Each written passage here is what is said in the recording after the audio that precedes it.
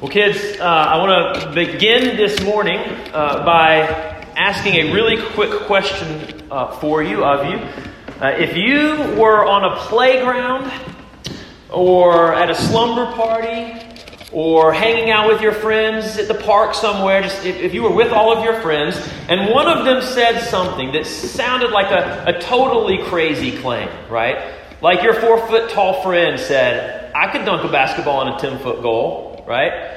Or your friend that always acts real tough but isn't really that tough said, I could lick that cactus and it wouldn't hurt my tongue, right? Or the one that always falls asleep first at a sleepover says, I could stay up all night long if I wanted to. Or whatever it may be. If one of your friends makes a really crazy claim that you find hard to believe, and you're pretty sure it's not true, what are the 2 words that will almost always come out of your mouth in response to such a crazy claim? Kate, I saw your hand first. Do it. Yes, exactly right. I was thinking prove it, but do it is the exact same thing. Prove it, right? That's right. When someone says something that sounds crazy and that we doubt if it's true, the only way we would ever believe that the crazy words they are saying is true is if they could prove it by doing it, right? And that's kind of what we're talking about this morning, kids, in church as we continue in our Epiphany sermon series entitled Prove It. See, Epiphany is a season that's all about how Jesus has been made known, how he's been revealed throughout all of the world. And as Jesus was being made known, as he was being revealed in all of the world, there were some pretty incredible things that were said about Jesus. Jesus even said some pretty incredible things about himself. Maybe the most outrageous of those claims was that Jesus said that he was God. He said that he and the Father were one, claiming to be God. Now, I don't know about you, but that sounds like a bit of a crazy claim. A man claiming to be God. How in the world are we expected to believe that that's true? Well, this morning we're looking at a story where Jesus proves it. He backs up his words with actions that prove that his claims were true.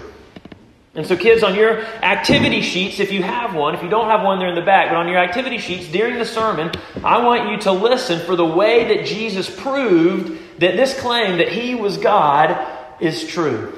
And then on the bottom of the sheet, there's a space you can draw a picture of this event, or you can think of any other stories in the Bible that prove that Jesus is true and draw a picture of that too, okay?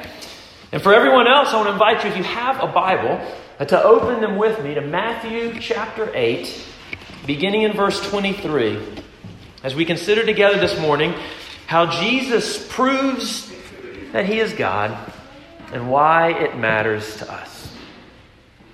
This story, it picks up with Jesus and his disciples getting into a boat and heading out across the Sea of Galilee when a great storm arose on the waters. Now, we know that it was a great storm because the boat that Jesus and his disciples in was being swamped by the waves of the storm crashing over the edge of the boat. Mark's account of this event seems to imply that it wasn't just one wave or two, but this was happening over and over and over again because it was swamping the boat. He describes the boat as actually beginning to fill up with water. Luke says that there was so much water that had filled the boat that the disciples were physically in danger. This wasn't just an afternoon shower where the boaters were inconvenienced by a challenging wind and some annoying precipitation. This was a great and dangerous storm.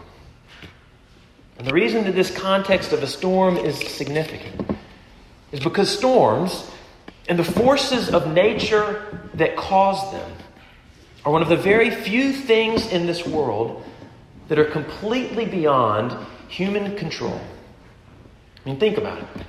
Even with all of the scientific achievements and advancements that have happened throughout the centuries up to our current day and age, to the point where our own WRAL has a dual Doppler 5000. right? Which allows us to observe the intensity of precipitation inside of a storm, using dual polarization technology, which combines conventional horizontal scanning with simultaneous vertical pulses, allowing the radar to identify different types of precipitation, using the shape and the size and the speed and the location of particles within the storm. Even with all of that technology, which is without question the most advanced weather technology that exists in the world today. Even with all of that, all that we can do with regard to the weather is make wildly unpredictable and often unreliable and quite honestly disappointing snow forecasts, right? With all of the technology in the world, we can only sort of predict the weather. With other forms of technology, such as solar panels and wind turbines, we are learning to harness the weather, to use it for our good. But with all of the technological advancements that have been made throughout the centuries, we still haven't made an inch of progress in our ability to actually control the weather. The possibility of controlling the weather, like causing rain to start and stop, directing the course of a storm, that always has been and to this day remains either squarely in the realm of the divine, as something that only God could do, or for those who don't believe in the divine, it simply remains an impossibility. The weather simply is uncontrollable. There's nothing we can do about it. Either God can do it or no one can do it, but there are no other choices. Now, most cultures and civilizations throughout history have attributed this power to a deity. The Romans had a god named Jupiter who ruled the sky, controlling thunderstorms and lightning and weather in the air. The Greeks looked to Zeus as their god of the storms. Ancient Norse cultures believed that Thor could control the storms. Finnish civilizations looked to Ukko as their weather god. The Aztecs had a hurricane god named Tezcatlipoca. The Chinese had Yu Shi, a rain god. The Mayans called their rain god Chak. Hindus looked to Indra as king of the heavens and controller of the storms. Knowing that weather is beyond human control historically, people have looked to the gods for this power. And it's not just ancient and pagan civilizations that do this, but Jews and Christians do as well. That's what we did this morning in our Old Testament readings. In the responsive psalm, we affirm that it is the Lord that commands and raises the stormy winds, and the Lord makes the storms be stilled and causes the waves of the sea to be hushed. In Jonah chapter 1, we read that it was the Lord who hurled a great wind upon the sea and who caused the sea to cease its raging. It's not just humans throughout history who have attributed the control of the weather to God. God himself acknowledges that this power is his and his alone. In the book of Job, Job had suffered a terrible loss at the hands of a great wind. And throughout the book, he wonders why it has happened, and he cries out to God for an answer. At the end of the book, Job finally gets his audience with God, but it doesn't go as he expected. In chapter 38 of Job, the Lord answered Job from out of the whirlwind, and he said, "Who is this that darkens counsel by words without knowledge?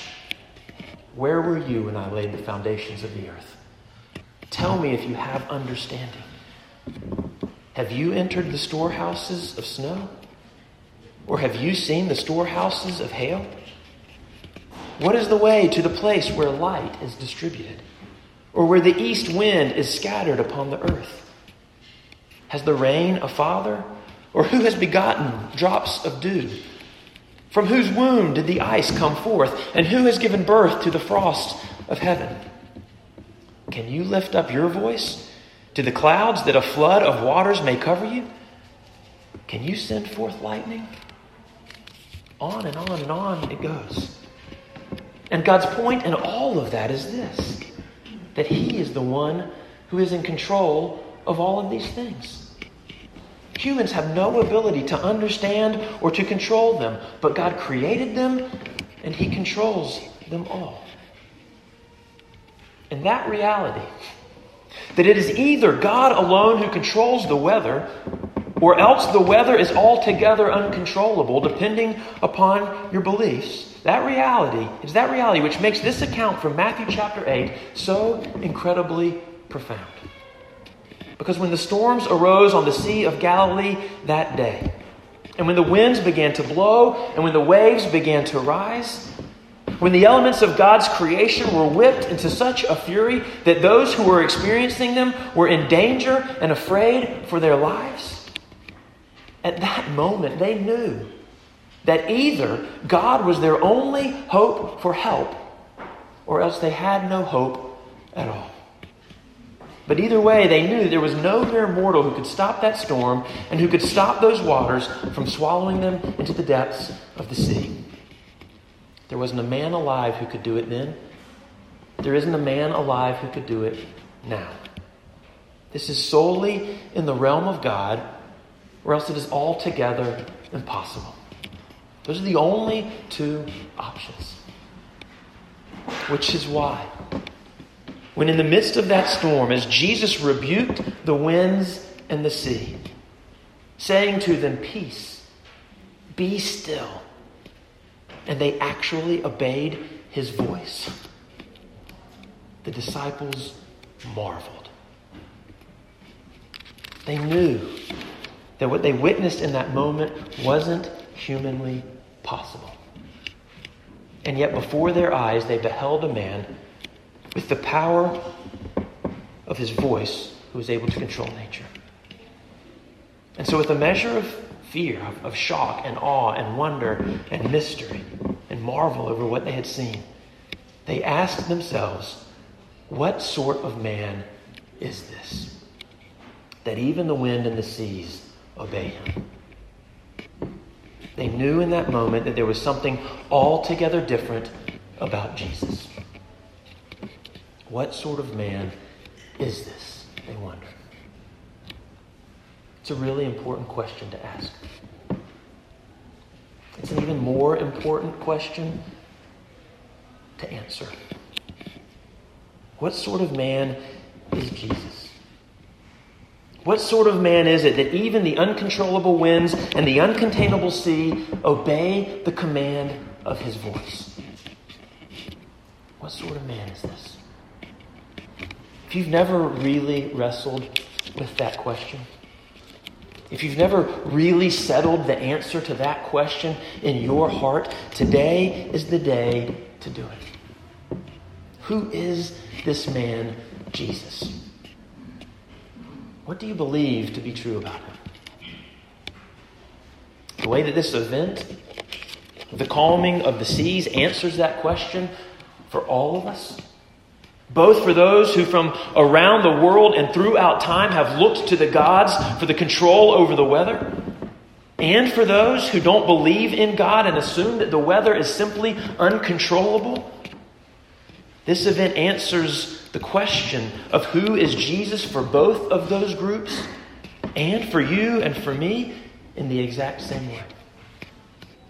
The calming of the storm answers that question by exclaiming, "This is your God, wrapped in flesh, who has come to save you."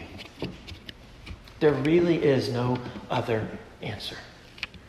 If this event actually happened, if Jesus actually calmed the storms, and there's strong evidence to believe that the words of this book are true. Eyewitnesses experienced it. They testified to it publicly, and many of them later gave their lives to stand for the veracity of it. Who would die for what they knew was a lie? If this event actually happened, and Jesus actually did control the weather, there really is no other answer to the disciples' questions of what sort of man is this? Who is this man? This is your God. And just as the wind and the waves obeyed him, you should too. When we read through the rest of this story of his life, we see that this wasn't a one-time event that Jesus performed. A few chapters later, Jesus walked on the water and calmed the waves for a second time. In response to that experience, the disciples no longer wondered regarding his identity.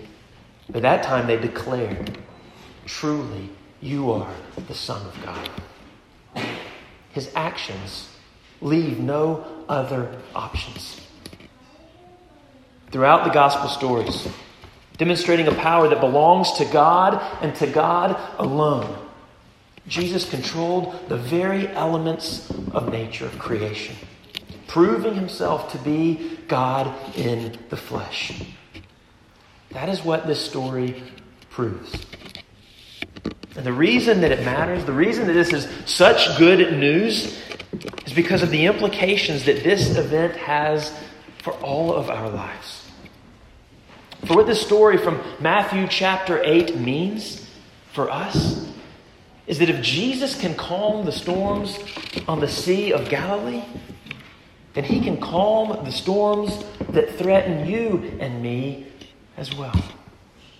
And this story helps us to understand the reality of that hope in a number of different ways. First, it reminds us that the storms that we face in life can be really scary. I think this story actually honors our humanness in that way. We see that in this story as the disciples in the boat are crying out to Jesus in fear that they are perishing. This is real fear that they are experiencing. And so I want to take a very brief moment to acknowledge that important reality this morning. Sometimes the storms that we go through in life can be terrifying. Sometimes they will cause you to feel like you are dying. Sometimes you will be dying. These are real raindrops the disciples faced. Real winds, real waves, real bolts of lightning, real water breaking into and filling up their boat. Real danger, as Luke records it. The storms that we face in life are real. And they can be terrifying. And a huge part of the reason why going through the storms of life is so terrifying is because in addition to the unknown of what's on the other side of the various storms of our lives, are we going to make it through it or not? In addition to that is the reality that we are not in control of the storms that we face as we go through them. The winds of the storms are often too strong to control. When your health fails, there's often nothing that you can do about it. When a relationship is in trouble, you can never control the other person's reactions or responses. When the stock market crashes or the economy tanks, causing wealth to slip away, those are forces that are often far beyond your control, which you can do nothing about. Whatever it may be, the storms that we face in this life are real. And because we are human and can't control them, they're scary to us. But they're not scary to the Lord. And that's the second really important implication of this story for our lives. Our storms seem scary to us, but they are not scary to Jesus. We see that in that while the disciples were freaking out over the storm that was raging all around them, Jesus was asleep in the boat. Now, in Mark's account of this event, the disciples interpreted Jesus' napping during the storm as a sign that he didn't care about them. And we can often make the same mistake. When we face the various storms of our lives and when we cry out to Jesus for help, and when he doesn't seem to answer quickly enough or in the way that we would want for him to, we often jump to the same conclusion that the disciples did when they complained, "Teacher, do you not care that we are perishing?" We often consider the apparent silence from heaven as a lack of care or concern from God. But that's not at all what's happening here. Instead, Jesus' napping indicates something else entirely. For throughout the scriptures, the ability to sleep, to lay down one's head and rest, often represented that someone was in a state of peace and security. Psalm chapter 4 says, "In peace I will both lie down and sleep, For you alone, O Lord, make me dwell in safety. The fact that Jesus was asleep in the boat didn't mean that he didn't care about what was going on with his disciples. It just meant that he wasn't anxious or worried about the storm that was raging around him. He was at peace in the midst of the storm because he knew he had an authority over the storm, and that with a word, he could still the storm. With one word, he can silence our storms too. And that's really important for us to remember. Because when the storm rages, it will feel like everything is out of control, and that will make you anxious. But remembering that Jesus isn't anxious or surprised or worried or in doubt about the outcome, but instead that he is in control of everything that's going on, that brings an incredibly steadying reality into our seemingly unsteady moments. And in light of that steadying reality, Jesus calls his disciples to faith. That's the final implication of this story that I want to highlight. We're called to have faith in the midst of the storms. We see that in verse 26 of Matthew chapter 8, where, but while the storm winds were still raging all around them, Jesus spoke to his disciples and he said to them, "Why are you afraid, O you of little faith?" And it's really important to notice that it wasn't after Jesus had calmed the storms that he encouraged them to have faith. It wasn't after everything had calmed down and they knew that they were safe. It wasn't after they were certain that the storm was behind them. Instead, it was in the very heart of the storm that Jesus called them to faith. It was right in the center of the storm that Jesus called them to trust in him. Before he even ever begins to address the wind and the waves, before he ever even begins to deal with the circumstances of the storm that is causing their fear, while he allows the storm to continue to rage, the first engagement by Jesus is with his disciples' hearts. In the midst of the storm, in the midst of it, he calls them to faith. Faith that he is with them. Faith that he is good. Faith that he is powerful enough to care for them. Faith that he is in control over the circumstances of their lives. Faith that in his presence and with his help, they are going to be okay no matter the outcome of the storm. This is what Jesus wants for his disciples. This is what he wants for you. That no matter what is going on in your life, you will have a deep and abiding faith where you know beyond a shadow of a doubt that regardless of the outcome of the storms, that you are going to be okay because God is with you. You are going to be okay because the one who controls the storm is with you in the midst of the storm. That as Psalm 46 says, you will not fear. Even though the earth gives way, or the waters roar and foam, or the mountain falls into the heart of the sea, even if that happens, and the world as you know it is falling away, you will know that you are okay. Because God is your refuge and your strength. A very present help in the midst of the storm. That is what Jesus wants for you. That kind of hope, that kind of peace, that kind of security, that kind of stability, that kind of rest, even in the chaos of our lives. And in order to experience all of that, Jesus calls his disciples to faith.